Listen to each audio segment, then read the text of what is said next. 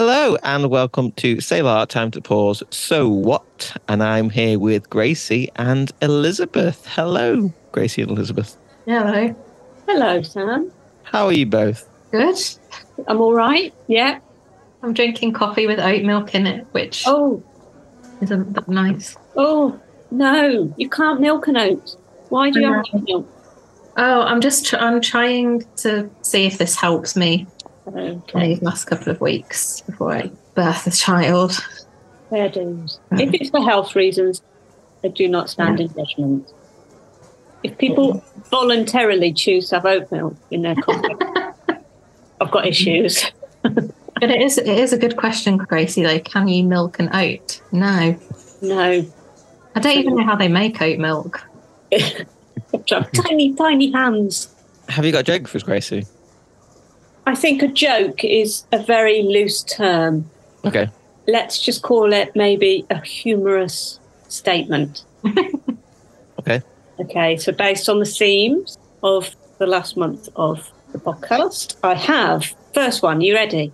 Gird your loins, get ready for this. The truth about oil rigging, the system is rigged. Yeah, that's the least. Yeah. Okay. That's awful, isn't it? It's awful. All right, and I did say they weren't jokes. What do you call a guy who always tells the truth? Don't know. Frank. Oh, that tickled Elizabeth. That would keep that one.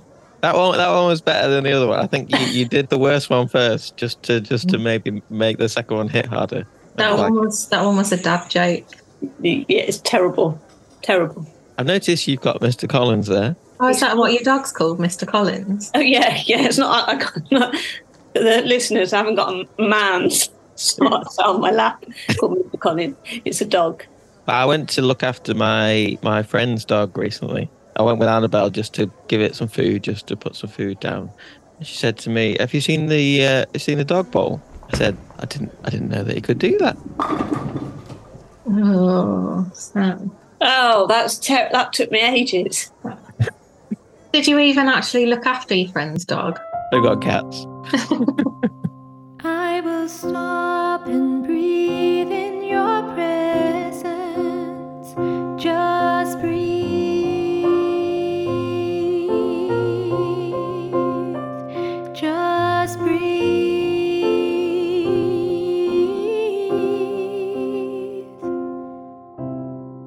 On the first week of this month, we had Ian talk to us about Know Us By.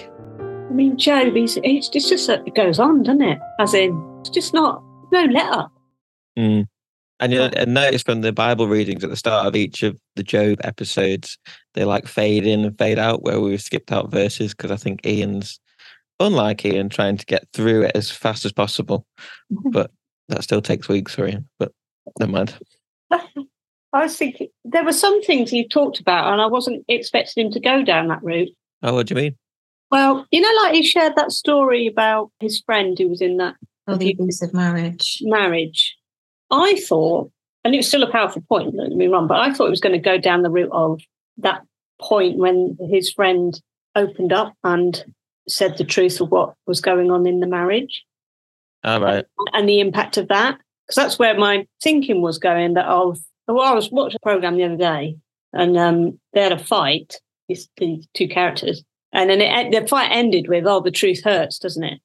And I was going down thinking of that sometimes it's quite painful to hear the truth, isn't it? And not just to our own circumstances, but like for his friend, I was thinking about the people that heard that truth of what that marriage was like and the pain involved in that, how painful that was for others to hear it. Obviously, he didn't go down that route, but yeah, that's kind of like what happened when I guess the truth came out at the person's church. I mean that people can handle it. Yeah, and the church kind of turned on her because she was getting divorced. Because I think these days the church can be seen as a place where there's lots of rules, and the rules are kind of more the most important thing. And I think because of that, it causes more hurt than too much hurt. Do you know what I mean? Do you think in that situation that it becomes more about them than the person who's experiencing? Yeah, and it's like, well, at the end, the thing that I mainly took out of this episode was that as a church, for me, we should be known by our love and not our rules. Mm-hmm. And it's kind of like a lot of the time the church as a whole is kind of known by the rules and not our love, which is really annoying. Yeah. With rules, there's no room for grace, is there? Or there's not a lot of room for reacting in a loving way. Mm. Yeah. You know the friend who talks up, what's he called in the story? And God gets angry with him. Begins with an E, doesn't it? Yeah. Eliphaz. Eliphaz. I know the way he did it was wrong, but I kind of think he gets a bit of a hard time. I can understand why he said it. Mm-hmm. Because I just wonder if you put yourself in his shoes and he sees his mate going through all this hideous stuff. Again, it's about how it impacts him rather than Job. But I just wonder if he just got to a point. He's like, I've got to be honest about this. I just got to say it how it is. He didn't go about it in the right way. I totally understand that. Mm-hmm. I had a situation where, it's a while ago now, but where I was kind of trying to manage through quite a difficult period of time, my mental health and stuff. And I was questioning about whether I should take my medication and all this palaver. And I got in a bit of a rut about it and kind of didn't take my medication. And a friend of mine who's really close to me, she'll just say it as it is. But up until that point, she'd been quite soft about it. Then she had a bit to drink. And for her, when alcohol is involved, she relaxes a bit more, barriers come down. And there was this one evening, it was me, her, and then a couple of other mates were out. And she just went for it. She just was like, no, I've had enough now. You've got to hear this. And it was a really painful conversation to have. And it was quite upsetting and stuff. But everything she said was right. Everything she said was, I needed to hear. But not in that way. And the timing was pretty shocking too. But also equally, I understand why she reached that point, because it must be really hard when you see your friends going through difficult moments and you need them to almost like wake up to what's going on. Mm. But yeah, didn't do it in the right way, I guess. Yeah, because I guess for what's her name, Eliphaz. I I want to call him Elephant. I'm never going to be able to get that right now. I'm always going to say elephant. For Eliphaz, I guess it's been building for a long time for them as well. So it'd be very easy to just snap, like you said. Yeah, I get what you mean. There must be like kind of what you were saying, but it's true, like with your friend, like really hard as someone's friend to watch them going through something really difficult and then to know the right way to respond to it. Yeah. In the moment. You know the scripture that you read, Elizabeth, on the next episode? I know you like faded in and out and stuff. Is that done in sequence? So is the stuff that Elizabeth said after what happened with Eliphaz? Yeah. And I know Job is in the worst of the worst. But do you think that conversation with Eliphaz influenced Job to ask those questions? Yeah, I think most probably, yeah. Like you said with your friend, it's truth that you needed to hear. It's probably truth that Job needed to hear, but maybe not quite at that time in that way, like you said. So it's hard for it not to have an effect on you. But maybe as well, because, sometimes, like I kind of experienced it this month a little bit, is like sometimes you can be going through something really difficult, and for the most part, you can keep your eyes fixed on God and be in the right mindset, but then just have a moment where you just completely lose it or like question loads of stuff. And I think that is just part and parcel of like life and going through hard stuff. There are moments where you do just need to have an outburst of despair, but then also it's like, how do you come out the other side? Like coming out the other side of it is like, can you either get there yourself, or do you have people around you who then can speak the like truth to you, or make it worse, like Eliphaz? I don't know. Does that make sense? Yeah. It did really make me think, though, like from the very first episode, I was thinking, surely the truth is always the right thing. And as I was listening to it, I was grappling with this, but when should you not say the truth? And that's not what Ian was saying. It's the way you're saying it. But it took me a couple of listens to it for me to let that sink in. But then I was also thinking, so why does the truth hurt then when it's said sometimes? Because surely that's the thing that will help us and set us free. I was thinking about the game Truth or Dare. I always think you can guarantee that people will mostly choose the dare over truth, won't they? They'll be like, I'd rather do that than... I think I'd always choose the dare, Yeah, I'd rather smother myself in sugar and treacle and go out and attract the wasps than tell the truth. That's fine. I don't know why, but my mind went to peanut butter when you said that. I don't know why. And also, it's just a game, isn't it? Truth or Dare. And if people do opt for truth, they just say it. No, it's just a game. You don't actually have to say the truth. Yeah. But it's that thing of, I have to. That's the whole point. Well, I'll say it. Elizabeth, when you were talking, I was thinking about the bit where you talk in your episode, in that the scripture that tells you to go and be on your own and don't ask any questions. You're talking about that moment where you just reach a point where you just have to yell out or cry out or whatever. But the thing you were talking about, go into silence, not ask any questions. That's like nuts. I know. I'm not really very good at doing that. I much prefer the emotional outbursts. Yeah. But I wonder how much more powerful then that would be if you did do that. I mean, there's a time and a place for both, I think. When I was listening to that episode, I was thinking, you mentioned about, did you mention this or did I just misunderstand? A lot of the time when things like that happen and you kind of want to go and like meet up with somebody and have a vent about it. Yeah. And just let it all out.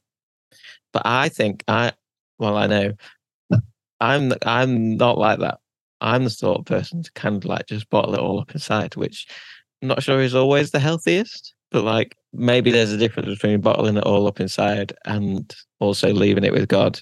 I think that's two ends to the spectrum, the like bottling it up versus going and having an event to somebody. Because I don't think it's always the best to sort of bottle things up, because I kind of think when you bring stuff to God, it doesn't always have to be verbal. Because I suppose like the sort of silence thing, I sometimes think, or maybe that just looks like actually just being on your own somewhere and either speaking something out or just praying, but not in the hearing or knowledge of anyone else. I think that's different to just keeping it all internally.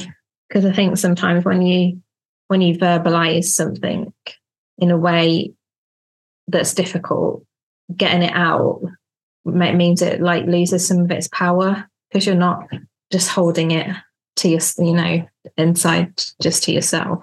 But I think it's like a balance of between those two extremes. Because I think sometimes, like for me, I think I talked about it in the episode, I can't remember now, but there's a sense of like wanting like pain or something difficult to be validated by somebody else. So like that venting process can be in a way quite cathartic, but I don't think it's always very, very healthy. But then maybe that's where someone speaking truth to you like can be good in that sort of situation, because you're not just sitting having a pity party with someone. Because I've got this one friend who she'll just say stuff as it is, and if you want to have a pity party, she's not the person to go to. But yeah, lots of things to think about. Because I think what you just said then, Gracie, is really powerful. Like, how powerful or different could it be if that is how we responded to difficult things, as to walk through that process that it says in Lamentations? Yeah, I mean, there are some times where I've chosen which friend to go and talk to, because I know that they will give me the response that I'm after, which is not always the right thing either. But yeah, I think there's a difference between bottling it up and being silent and not questioning. Mm. But I mean, you talked in your episode, didn't you, about being more of an introvert anyway, naturally. Yeah. So it might be part of those characteristics of who you are. That's how you deal with any situation, is that you choose to keep it to yourself, whether that's right or wrong, whether that's just how you manage. And a lot of people would do that, I think. Yeah. And we were on a right roller coaster this month, didn't we? Goodness me. It's getting the balance, because sometimes, yes, I am an introverted person and I do keep it all inside, and sometimes I do leave it with God and trust Him with it. I think more often than not, I'd like to think. But sometimes it is just nice to go out with a friend who I trust and talk about it, not necessarily rant about it or just to unpack. And I think even though that's my last go-to, when I do that, it is helpful. It's like in all the it's on a lot of adverts when with sport about men's mental health, just like, because I think it is a man thing to bottle it up inside. I mean, not putting a lid on it, but it's important to talk about things for your mental health with people you trust and do it in the right way. I think that's what we're getting at throughout all these episodes, really. Yeah, I think all of them. Like Ian was talking about the episode where he injured himself, didn't he? And he didn't, in that moment, he didn't want any help. He just needed time. And that's not to fault the people that were asking if they could help. But yeah, maybe for him it was just offered at the wrong time in the wrong moment. Or not wrong, but yeah, he needed a bit of time to process it by himself. Yeah. And I think that's come across in all of the episodes, really. It's about timing, isn't it? And how it's done. And I'm going to go on a bit of a roller coaster. I was thinking again about, Elizabeth, what you were saying, the story behind the song. I'm trying to put myself in, is he called Brian? Is her husband Brian? Is that right? Yeah. Where I'm not saying but I've been to a point where I've had a breakdown. And I was trying to think about if somebody in that point where I recognised that's what was happening, if somebody had said to me, let alone sung over me, said to me, it's going to be okay, in that moment, how would I have taken that? And I don't think I would have taken it very graciously. I think I would have, that's too much too soon at the moment. But that song played an important part of my recovery, actually. Where I reached a point where I could start to say, it's going to be okay. But yeah, I think I've waffled on, sorry. No, it's good. It's good because when I was listening to that episode, I kept thinking about what we talked about last month in the So What with your plaques. Is it plaques? Your plaques that say pointless plaques that say this shall pass. Which one? This will pass. This will pass. Like it will. It will. And we can trust in God that things shall pass and that it will be all right in the end. And Elizabeth, you mentioned in your podcast about you going through a massive life change very soon. I believe this is your last So What? It is for a long time. For a long time, yeah. And I think because I am also going through a massive life change, but not quite as soon as you. We're probably what's your massive life change? We should probably say that. I'm going off to have a baby, which is very exciting. Very exciting. Yeah. Very soon. Very soon, yeah, like in a matter of weeks. I think it's a bit much that you're not willing to take the microphone and for us to have a little chat.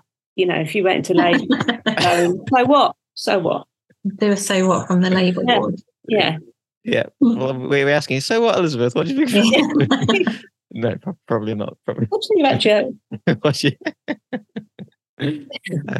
But I think because some point after you, maybe a bit like a few months after you, a month and a half after you, I'm going to say I am expecting. I am hopefully. How do I say this?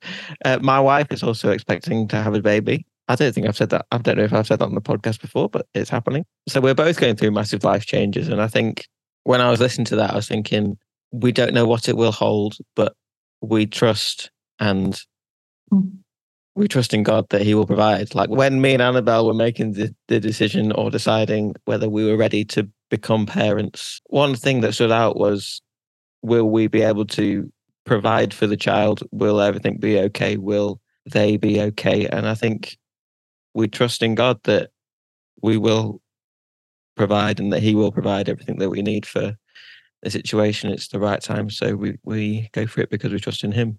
So we'll wrap up today's episode by listening to a song about trust. But as always, if you have any comments, any questions, we would absolutely love for you to get in touch with us. You can do that through any of the usual ways: Facebook, Instagram. You can drop us an email, as Gracie suggested to me, send us a carrier pigeon. If you're not sure how to get in touch, you can check out the link, the description on Spotify. But yes, we'd absolutely love to hear your questions. We're always up for discussion, and we'd love your input. So do get in touch with us. You can also catch us, or you may be listening to us on Salvationist Radio at 4:00 on a Wednesday, to which you can contact us by emailing plexus@salvationarmy.org.uk or catch us on our YouTube, Selah, Time to Pause, and comment below. It's the sweetest thing to trust you, just to know you got everything under control. It's the sweetest thing to trust you, just to know you got everything, and you are making me a mountain. You're making me a mountain that cannot be shaken. Oh, you are making me a mountain. You're making me a mountain that cannot be moved.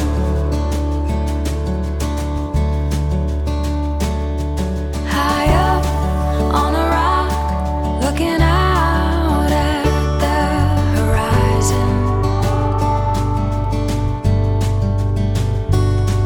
watching as the storm rolls in, wondering if my heart will survive it. And as the waves crash all around me, and I can't remember what it feels like to be free. I know you're making me a mountain. You're making me a mountain that cannot be shaken. Well, you are making me a mountain. You're making me a mountain that cannot be moved. You say, I've got you, my baby. Oh, I've got you.